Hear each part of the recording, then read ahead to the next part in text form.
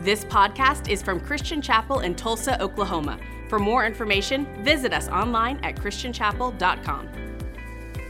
This year during Advent, we've talked about some of the unsung heroes of the birth story of Jesus.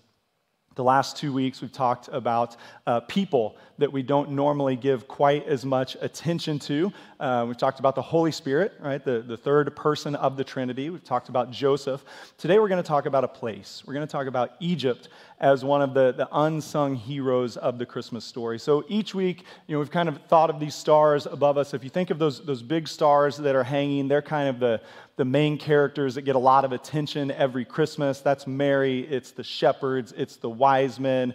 Then there's some of those secondary stars, more like Joseph, the Holy Spirit. And then there's some of those really small stars that are just kind of on the periphery of the Jesus story. And Egypt is definitely one of those. But what we'll see today with the story of Egypt, especially in the birth story of Jesus, is that sometimes the places we don't want to go are the exact places God sends us to accomplish His purposes, both in our lives and in the world around us. Now, if you're very familiar with the story of Egypt in the Scriptures, you know that Egypt is often kind of has some negative connotations, right?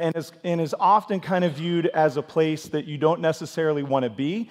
And even if it's not referred to directly, if it's used as an illustration, it's often used as a land that God's people came out of and don't want to go back to. But if you start to read through the story of Egypt, going all the way back to Genesis, you see that Egypt was at times not just a place God's people were trying to escape from, but was often a place God allowed His people to go into for their own protection and their own preservation. So if you go all the way back to Genesis 12, you find Abraham, the father of the nation of Israel, going into Egypt to escape a famine. And there his family grows, there he thrives, he continues to pursue the path that God has for him to become a great nation as numerous as the stars in the sky. If you keep reading later in Genesis, chapters 37 through 50, you find the story of Joseph. Joseph is a descendant of Abraham. God has a powerful calling on Joseph's life, but Joseph has some jealous brothers who sell him off into slavery. He's taken into Egypt, where he eventually winds up in prison, and yet God arranges the circumstances of his life to lead him into Pharaoh's palace, the ruler of Egypt. Joseph rises to second in command of all of Egypt. He protects the nation from a famine. And during that time, God reconnects Joseph with his family who are suffering from the famine in Israel. They come out of what will become the promised land. They come into Egypt. Joseph gets them settled in kind of an overlooked corner of Egypt where they begin to grow and they begin to thrive. They're safe, they're protected, and they're preserved. Over the coming centuries, that small clan of Joseph's family grows into the beginnings of a mighty nation. But the story of the Jews in Egypt starts to take a negative turn in Exodus, where there's pharaohs that come to power in the centuries after Joseph has died. They don't know his story. They don't know who he was. All they see is this group of foreigners who worship a different God, who live a different way. And the leaders of Egypt decide we have to enslave these people so that they don't join our enemies and overthrow our power. So in Exodus, then, we find the story of Egypt primarily as a place of suffering, a place of bondage, of slavery, of hard labor, of death, a place that God's people want to get out of. In Exodus, we're introduced to Moses, who is born in Egypt. He's born to his Jewish mother, and there's an order for all male babies to be killed, put out by the Egyptian Pharaoh, who has decided the nation or this group of people are growing too fast and growing too powerful. Moses' mother disobeys. She places him in a river. Moses is found by one of Pharaoh's daughters who brings him into the palace. He's raised as one of Pharaoh's own family members and all the wisdom and the education of the Egyptians while maintaining his very Jewish heritage and belief in God. As Moses identifies more with the people of God than with the palace of Egypt, eventually it leads him to a crisis point where he's driven out of Egypt into the desert. It's in the desert on the kind of the backside of Egypt where God comes and speaks to Moses and tells him, I'm going to use you to speak to Pharaoh to lead my people out of Egypt. This is where most of our negative connotations of Egypt come from, the story of the Exodus. Moses goes back. We've heard the stories of the 10 plagues, these mighty demonstrations of God's power and God's presence. And eventually, they are led out of Egypt. God parts the Red Sea. He closes the waters over Pharaoh and his army. And God's people are set free from Egypt as a place of bondage, a place of suffering, and they begin their journey into the Promised Land. As you keep reading through the Old Testament, you find Egypt is mentioned several times. Often it's mentioned as a warning, sometimes it's mentioned as a threat, and then occasionally it's mentioned as a place of safety and protection for God's people. But what I want us to think about today is we usually have a very negative understanding of Egypt when it comes to its place in the Scriptures. But before it was a place of slavery, it was a place God sent his people to be protected. Before it was a place of bondage, it was a place God sent his people to be fed during times of famine. Before it was a place that they wanted to get out of, it was a place he sent them into so that they would grow and thrive. It was in Egypt that this small clan became the beginnings of a mighty nation. It was in Egypt that the Jewish people witnessed the 10 plagues and were affirmed in their faith that there is one true God and there is no other like him in heaven or on earth. It was in Egypt that they developed their identity as the distinct people of God, separate from the pagan religions that surrounded them. It was in Egypt that they learned to hear God's voice and they learned to follow him. It was in Egypt where they saw God's mighty right hand on display for them. And so for all of the negative connotations of Egypt, what we see many times in the Scripture is it is a place that God used to achieve his purposes for his people and ultimately for all of us that would come after. Now, as you move into the New Testament, Egypt is really only mentioned here in the birth story of Jesus. In fact, we'll pick it up, if you have your Bible, in Matthew chapter 2 this morning. We looked at this last week when we talked about the story of Joseph. But in Matthew chapter 2, Jesus has been born. There is a ruler in Israel named King Herod who's been appointed by the Roman authorities. King Herod is a violent and paranoid king. He's afraid that everyone is out to get his throne all the time. In fact, King Herod, history tells us he had killed 3 of his own sons and a couple of his own wives because he thought they were threats to his throne. Herod's reputation for violence was so great that Caesar once referred to Herod and said, it's better to be Herod's pig than his son, meaning you had a better chance of not dying as his livestock than his offspring. So when the Magi come to Herod and they say, we've come to worship the King of the Jews, Herod is immediately threatened and, as he often does, resorts to violence. He begins to set in motion a plan of, I'm going to find out where this kid is and I'm going to kill him before he can grow up and become a threat to my throne. Well, the Lord obviously sees this and knows this, and so where we pick up the story in Matthew chapter 2 this morning is when an angel of the Lord comes and appears to Joseph in a dream and warns him to get out of Israel and head to Egypt. Matthew chapter 2, verse 13, it says, an angel of the Lord appeared to Joseph in a dream. Get up, he said, take the child and his mother and escape to Egypt. Stay there until I tell you, for Herod is going to search for the child to kill him. So he got up, took the child and his mother during the night, and left for Egypt, where he stayed until the death of Herod. And so was fulfilled what the Lord had said through the prophet, out of Egypt I called my son. Now, Egypt had to feel like a setback for Joseph. There's no way that when he gets this message from the angel that he's excited for it. Think of the turmoil that Joseph and Mary have already been through, right? And then there's this calling of, well, so we're just going to take Jesus into Egypt. So Mary and Joseph, they're living in Nazareth, and in Nazareth, they have their lives planned out. They're going to get married, things are going to go well, Joseph's going to work, they're going to raise a family, and suddenly the angel of the Lord appears to Mary and says, you're going to give birth to a son, and she says, how can that be? I'm a virgin. He says, don't worry, the Holy Spirit will take care of it.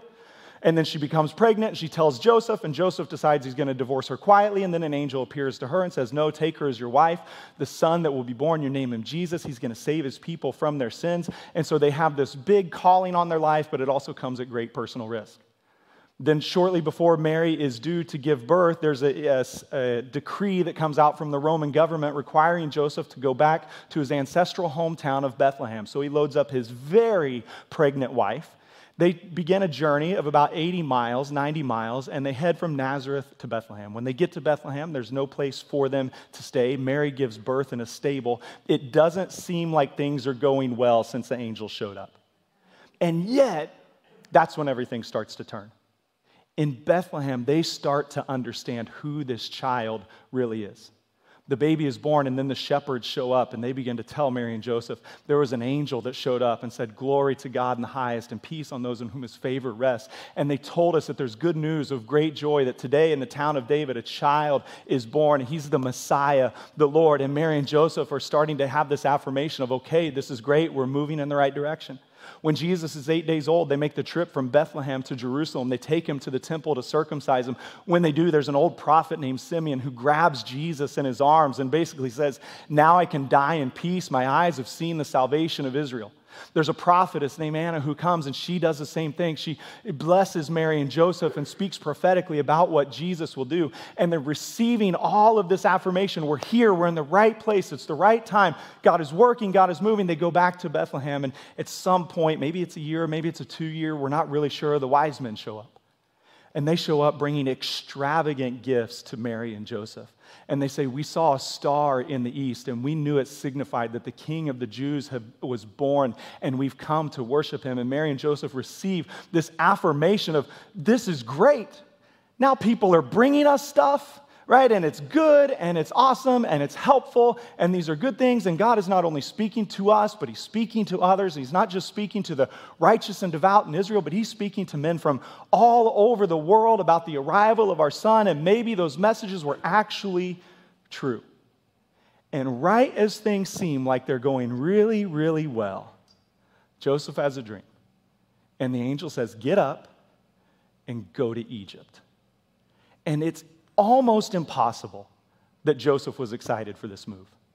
For those of you who've had young families, you know what it's like in that first year or two, right? If you're out of that, you don't really remember it. It's just a haze. You're just chasing your tail. And it's really cute for us to look at Jason and Lacey this morning, but all of us who have been there are like, thank God I'm not there anymore. Right? You remember that of 2 kids, 2 and under, 3 kids, 3 and under, 4 kids, 5 and under, 6 kids, 7 and under. All of those families are in Christian Chapel, and they would all tell you it's wild and crazy, right? Because you're just chasing your tail. Mary and Joseph have all of that, plus they have the added responsibility of, hey, don't let him fall off a cliff because he's the savior of the world. No pressure, but take care of him. And so things are finally settling in. They're hitting their rhythm as a nice young family. And then an angel shows up and says, "Load up and go to Egypt."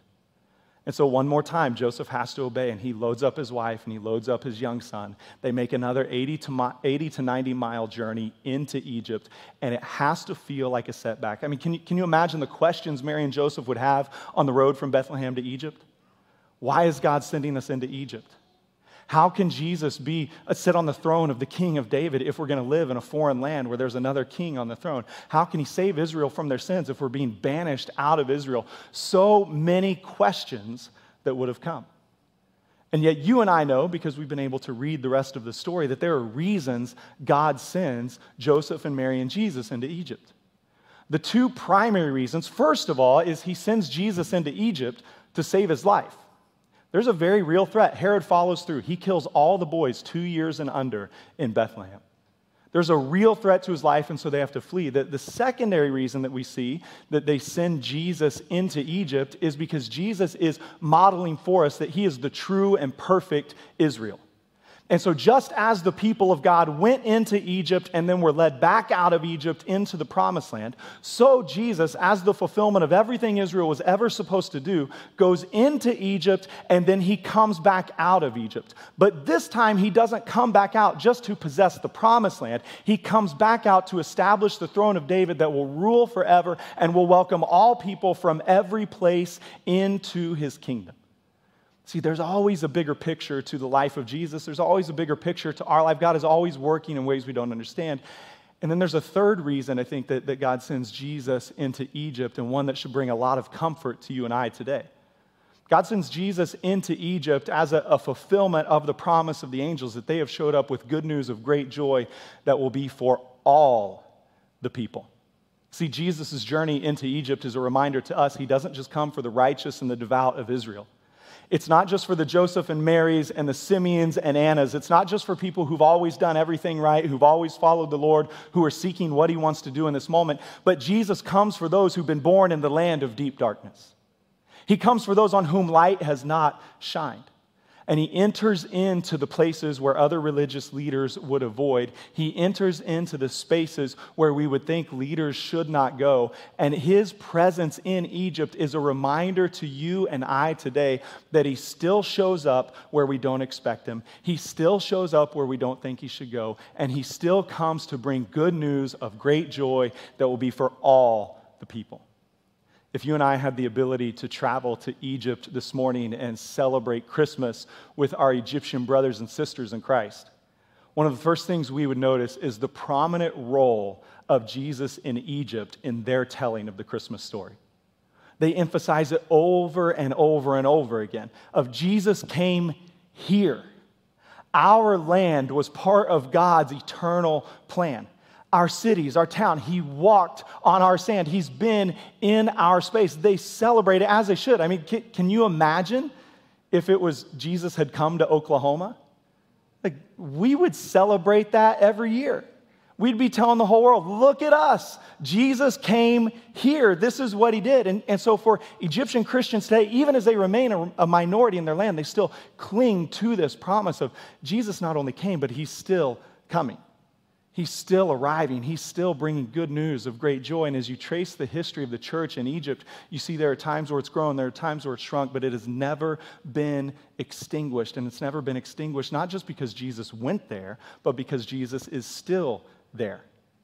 And it's the same good news for you and I today. Whatever Egypt might be, if it's a place, if it's a season of life, Jesus is there. He's working and he's moving. And so when we see Jesus going into Egypt, it's an invitation for us to consider, how is God with me in seasons, in places, in relationships where things are not how I want them to be? All right, so what I want you to think about for just a moment is, what is your Egypt? Like maybe it's somewhere in the past, it was a season of life you went through where things were awful and terrible and you couldn't wait to get out. Maybe it's a moment that you're in right now where you're just waiting for God to deliver you. You're waiting for him to lead you into the promised land. I don't know what it is. One caveat before we start, though, sometimes we lead ourselves into bad places through our own sinful and destructive choices. Right, so if that's where you're at this morning, if you look at your life and you think, yeah, the whole thing feels like Egypt, feels like slavery, feels like bondage, feels like separation from God, feels like the land of deep darkness. If you know that's because of my sinful choices, then the good news is you can get out of Egypt today. It's a simple prayer of repentance. It's a turning away from those old destructive behaviors, and Jesus rushes in like a flood to forgive your sins, to lead you on a path of righteousness, and to take you out. But what I want us to think about this morning is, what do we do when we're pretty sure God has led us into Egypt? When we know this is not where I chose, this is not where I want to be, and yet God has clearly directed my path, and here I am. What do you do when, like Joseph, God gives you a clear direction and you think, do I have to? I really don't want to. And if you follow him long enough, you're going to have those. And so just a couple quick reminders for you this morning. First of all, when you're in Egypt, God is with you in Egypt. It would have been very easy for Joseph and Mary to feel like when they left the promised land, they left the presence of God. For the Israelites, they associated the power, the rule, the majesty of God with the physical land in Israel. That's where God dwelt among his people. And so to be called into Egypt, it would have been easy for them to feel like they had been cast out of God's presence. But what we see in the story of Jesus is God never calls you to a place where he's not already active. And so Joseph and Mary on the road to Egypt, they have to know we have to find a home, we have to find a job, we have to figure out how to support our family, we have to do all of these things. And yet they were walking in confidence, knowing if God told us to go here, then God has gone before us. And you and I can have the same confidence this morning. I don't know what your Egypt might be. Maybe it's a job that you don't want to work, but you have to. Maybe it's a home you were raised in that you wish was not part of your family story. Maybe it's a relationship that you have with friends or other people that is just rough and rocky. Maybe it's unfulfilled dreams. Maybe it's unmet expectations. It could be that you're longing to be married and that is not being fulfilled. You're longing to start a family and it's not happening. It could be a dream for a certain career path and that door seems closed. It might feel like there's a dream college you've always wanted to get into and it's not happening. It might be a situation with one of your children that you didn't ask for and can't wait to get out of because it's difficult and hard and heartbreaking.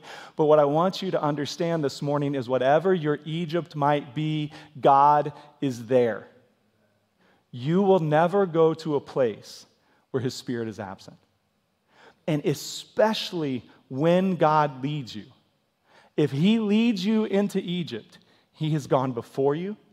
And when you arrive there, He's going to surround you. He's going to be above you. He's going to be below you, in front of you, and behind you. You will not escape His presence. You will not escape His voice. You will not find a darkness where His light won't shine. If God leads you, He's with you.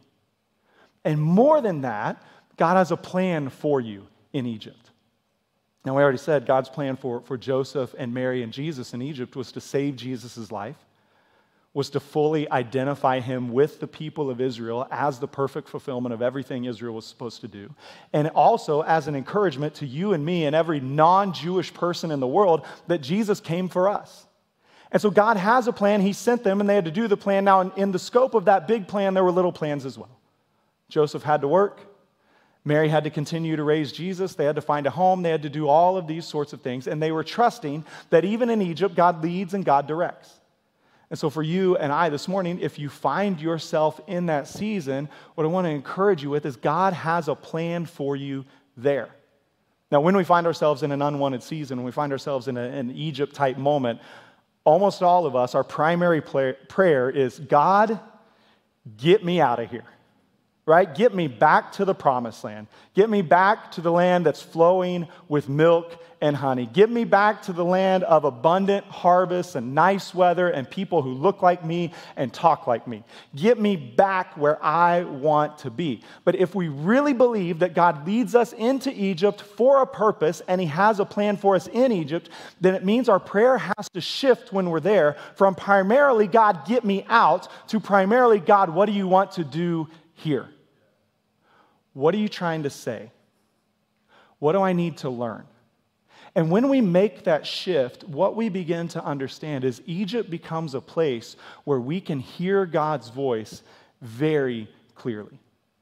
Because when our comfort is stripped away, when our plan falls apart, when everything we thought should happen doesn't happen, we come to the Lord not only with the desperation of get me out of here, but it should also come with the desperation of, Lord, let me hear you here. Will you speak to me? And as you begin, Egypt drives you to your knees in prayer. Egypt drives you to the scriptures looking for inspiration. Egypt drives you to the community of faith around you asking for encouragement and support. And as we embrace the place that God has put us, we begin to learn the lessons God has for us. And His plan is always to use where you are to prepare you for where you're going to be. And I don't mean to make light of your situations this morning. I know what it's like. And I look back at the 20 years that Angie and I have been married. And for us, we've been through a lot of seasons where it's felt like Egypt. I was thinking even this morning, in 20 years, I can literally look back, and it's about every 4 to 6 years, there is some kind of significant disruption that's occurred in our life. We've never liked it. We've never asked for it. And we never want to go through it again. And it's been family issues, it's been death, it's been injury, it's been sickness, it's been uncertainty about our future and our calling. It's been all of these and more. And every time we've gone through them, our prayer is always, God, get us out of here. But before God gets us out of there, He always teaches us lessons that we can only learn there. I can think back to a period in my late college, early seminary years. One of the most painful seasons of my life is we just dealt with loss after loss and frustration after frustration and letdown after letdown. And it felt like every time the phone rung, whatever it did, you were afraid to answer it. Because it was just more bad news waiting. It was more disappointment. It was more heartache. But I also know now, 20 years after that, looking back, there were lessons that God sowed into me in that year and a half that honestly might have taken me 30 years to learn on my own. I didn't want to be there. I don't want to go back there. But I'm thankful for what He taught me. And then I can take you to each one of those that Angie and I have walked through and said, it was awful and we don't want to repeat it, but here's what we learned and here's how God spoke. And in every experience of Egypt that we have had, God has strengthened and deepened our faith in a way that would have been impossible in the Promised Land. And again, I don't wish that on you. I promise you, I am not praying for any of you to have some Egypt experiences. I'm praying that you have Promised Land experiences, that you have the land flowing with milk and honey, that you have an abundance of God's grace and His goodness. But here's what I want you to understand this morning. Even if 2022 becomes a year where God leads you into Egypt, it can still be a Promised Land experience. You don't know God's grace and His goodness until everything's stripped away from you. You don't know peace and joy and hope until Jesus is your only source for those things. And so even if this year is one where you walk through the valley of the shadow of death, my encouragement to you is you are going to know the Lord as your shepherd, who comforts, who convicts, who leads, who guides, who strengthens, who gives hope, who matures your faith, who grows your courage, who does all He wants to do and more. Now, if you're in Egypt again, there's nothing wrong with praying, Lord, get me out of here. And sometimes God does that. In Matthew chapter 2, we see how He does that for Jesus. Jesus is just in Egypt for a season. Verse 19, it says, after Herod died, an angel of the Lord appeared in a dream to Joseph in Egypt and said, get up, take the child and his mother, and go to the land of Israel, for those who are trying to take the child's life are dead. So he got up, took the child and his mother, and went to the land of Israel, and he went and lived in a town called Nazareth.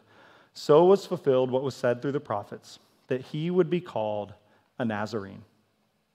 So most people think, depending on how you work the timeline of Herod's death, that Jesus was probably in Egypt for about a year, maybe slightly less than a year. Now, for many of us, we know a year is not that long, right? And the older you are, the less time a year seems. When you're little, it seems like forever. The older you get, it seems like a moment, and a year is gone.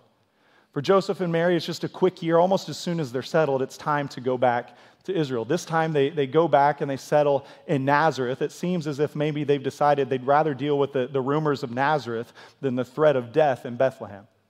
So they go back and they settle in Nazareth, and things seem to be back on track and going well again. And this is where we all want to be when we find ourselves in an Egypt-like experience of, okay, Lord, I will do it, but will you please lead me out? Right? We're just waiting for someone to kind of show up and sing the Let My People Go song. Like, hey, let's go, let's come out. And this week, as I was thinking about this, I am praying for Christian Chapel that 2022 is a year for you individually, a year for you as families, a year for us as a church where we experience the escape from Egypt and the blessing of walking into the Promised Land. For those of you that have been praying dreams for a long time, of unfulfilled dreams, of unmet expectations, I'm praying 2022 is a year where you experience God's abundant answers. For those of you, if it's financial, if it's health, if it's relational, and you feel like I've just been here and I've been stuck, I'm praying this is the year that God throws open the doors and He leads you into the answers to all those prayers you've been praying. That it will be a year of health, it will be a year of blessing, it will be a year of provision, it will be a year where you see the hand of the Lord at work in your life. And here's what we know. When you've been in Egypt, you appreciate the Promised Land even more. Because you know, I didn't earn this and I didn't create it. Right? You might get the promotion, but this year you will understand it's come at the hand of the Lord. You might begin the relationship, but you know it's not all on you, but the Lord has provided and directed. You might receive the baby into your family, but you know this child is the gift from God to us. And when we understand it's the Lord who leads us out, then we receive those gifts of the Promised Land more ready to faithfully steward them in a way that brings honor and glory to the Lord, and our hearts remain humble before Him and before others. And His blessings become an opportunity for us to tell others about His grace and His goodness and the good things that He's done in our life. And so God may lead you out, and if He leads you out, you should go out with rejoicing. And you should tell others about the goodness of the Lord and the things that He has done for you. But then sometimes God may lead you to stay in Egypt. Now, this wasn't God's plan for Jesus. His plan was to go out. But as you go back in the story of Israel, you see that there were generations of God's people that only knew Egypt. They were born in Egypt, they lived in Egypt, they died in Egypt. And what we know now on the other side of the arrival of Christ is that his kingdom is no longer defined by a physical nation in the world, but everywhere his Spirit rules and reigns, the kingdom of Christ rules and reigns. So what that means for you and I is our experience of the promised land is not about getting back to a particular place, it's about experiencing grace right here where we are. And occasionally, God will come to us, and the place we've always called Egypt, he will say, actually, that's your promised land. Sometimes God has to lead us into places we would not go on our own, so we can learn it's where we were created to be. And if we had time, you could go around the room and we could tell our stories this morning. Right? We could tell, I love Tulsa. Love it. It's my favorite place I've ever lived. I don't think Tulsa is on the top 5 list of most people in the world for places they want to live. Right? It's, again, no shots fired. I love it here. I was born in Missouri and raised in Kansas. This is as good as it's been for me, okay? It's great. But we can all admit this is not like, we don't have beaches or mountains. We don't have any of the stuff that would normally draw people to want to live here. We have a weird climate. It's going to be 74 on Christmas Eve and 35 2 days later. Like, who decides to go live somewhere like that? And yet, for many of us, this is where God led us. And for many of us, we probably thought it was a seasonal move, a temporary move. And yet, once we got here, we realized, I love this place. I was made for this place. This is where God had planned. Some of you, you're sitting next to a spouse this morning that you used to think was Egypt. All right, that's super offensive. I know, but it's true. Not all of you, not Angie. Some of you, though. Right? And it's just that thought of like, you guys were friends, but you never looked at them like that. Or you were dating, but they were just a placeholder, right? Till somebody better came along. You never really paid attention. Maybe you even got married and you weren't following Jesus. And when you got married, you thought, this will be fine for a couple years. And yet what happened? God led you to this place. And you discovered, wow, this dude that sat next to me in class and was kind of annoying, it's actually kind of great. This girl that I just always viewed as like one of my sister's friends, she's pretty wonderful. And God began to reveal this isn't just a place I led you for a season. It's not just something temporary. You are made for each other. Two are going to become one. And what God has joined together, no one is going to separate. And what you thought was temporary, God has made permanent. Some of us, we're working jobs this morning that we never would have chose on our own. And I don't know how many conversations I've had over the years where I'm asking somebody, what do you do? And then they tell me what they do, and I say, how did you get started? And they don't have the right degree to work in that field. They don't have a family background in that field. They just kind of it seems like blind luck, they stumbled into it. Oftentimes, they hated it at the beginning, and they thought, I'm just doing this until I can do what I really want. And then over the course of a couple months or a couple years, they discovered, I'm actually made for this. Like, God made me for spreadsheets.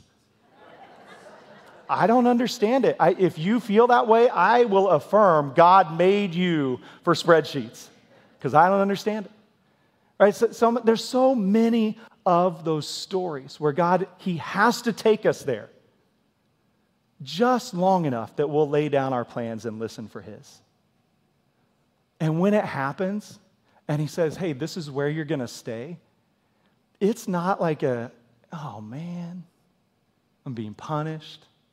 God's mad at me, I guess.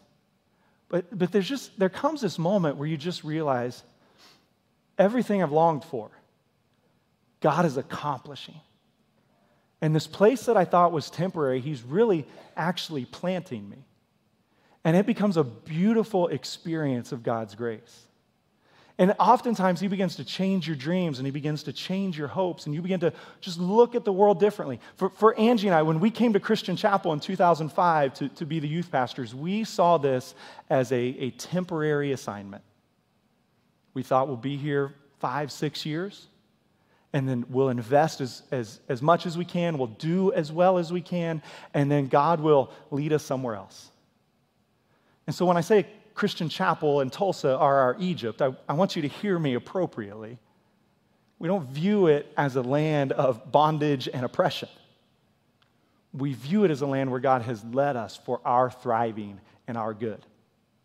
And now here we are, 16 years later, knowing for certain that God is not calling us out anytime soon.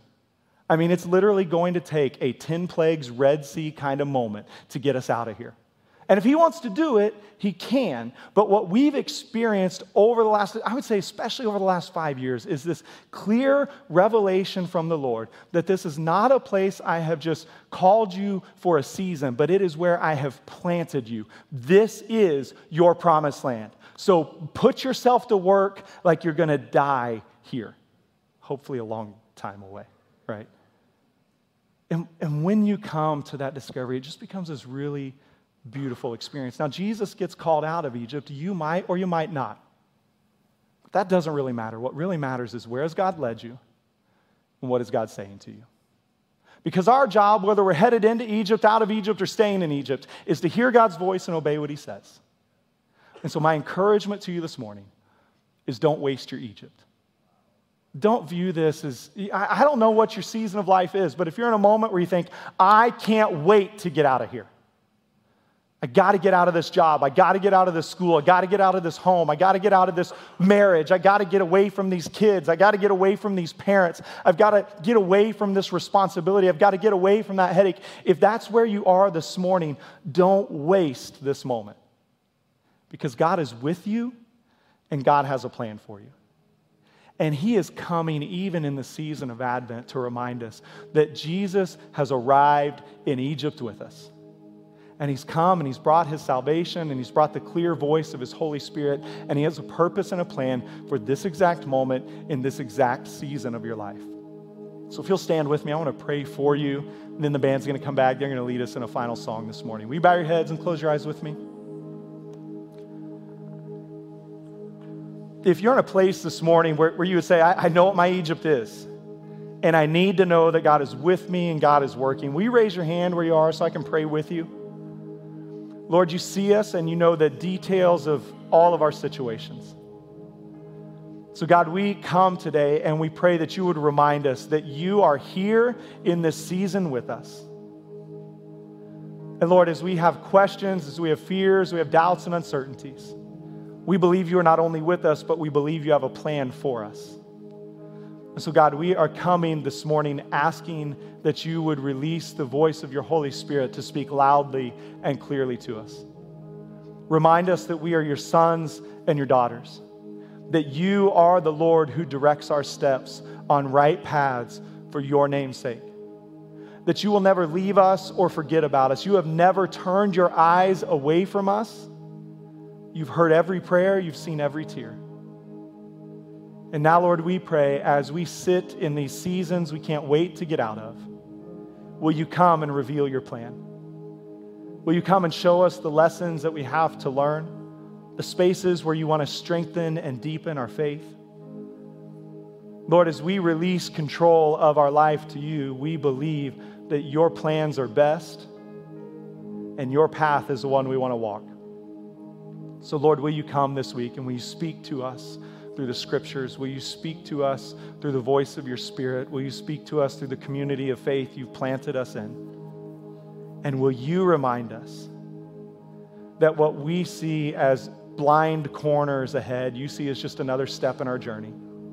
You are the God who knows our beginning from our end and has a purpose for every step along the way. So, Lord, we submit to you. And we pray that whether you lead us out or you call us to stay, that we will embrace this place as a space of grace to know your goodness and to know your power. In Jesus' name, amen. Thanks for listening to this podcast from Christian Chapel. For more information, visit us online at christianchapel.com.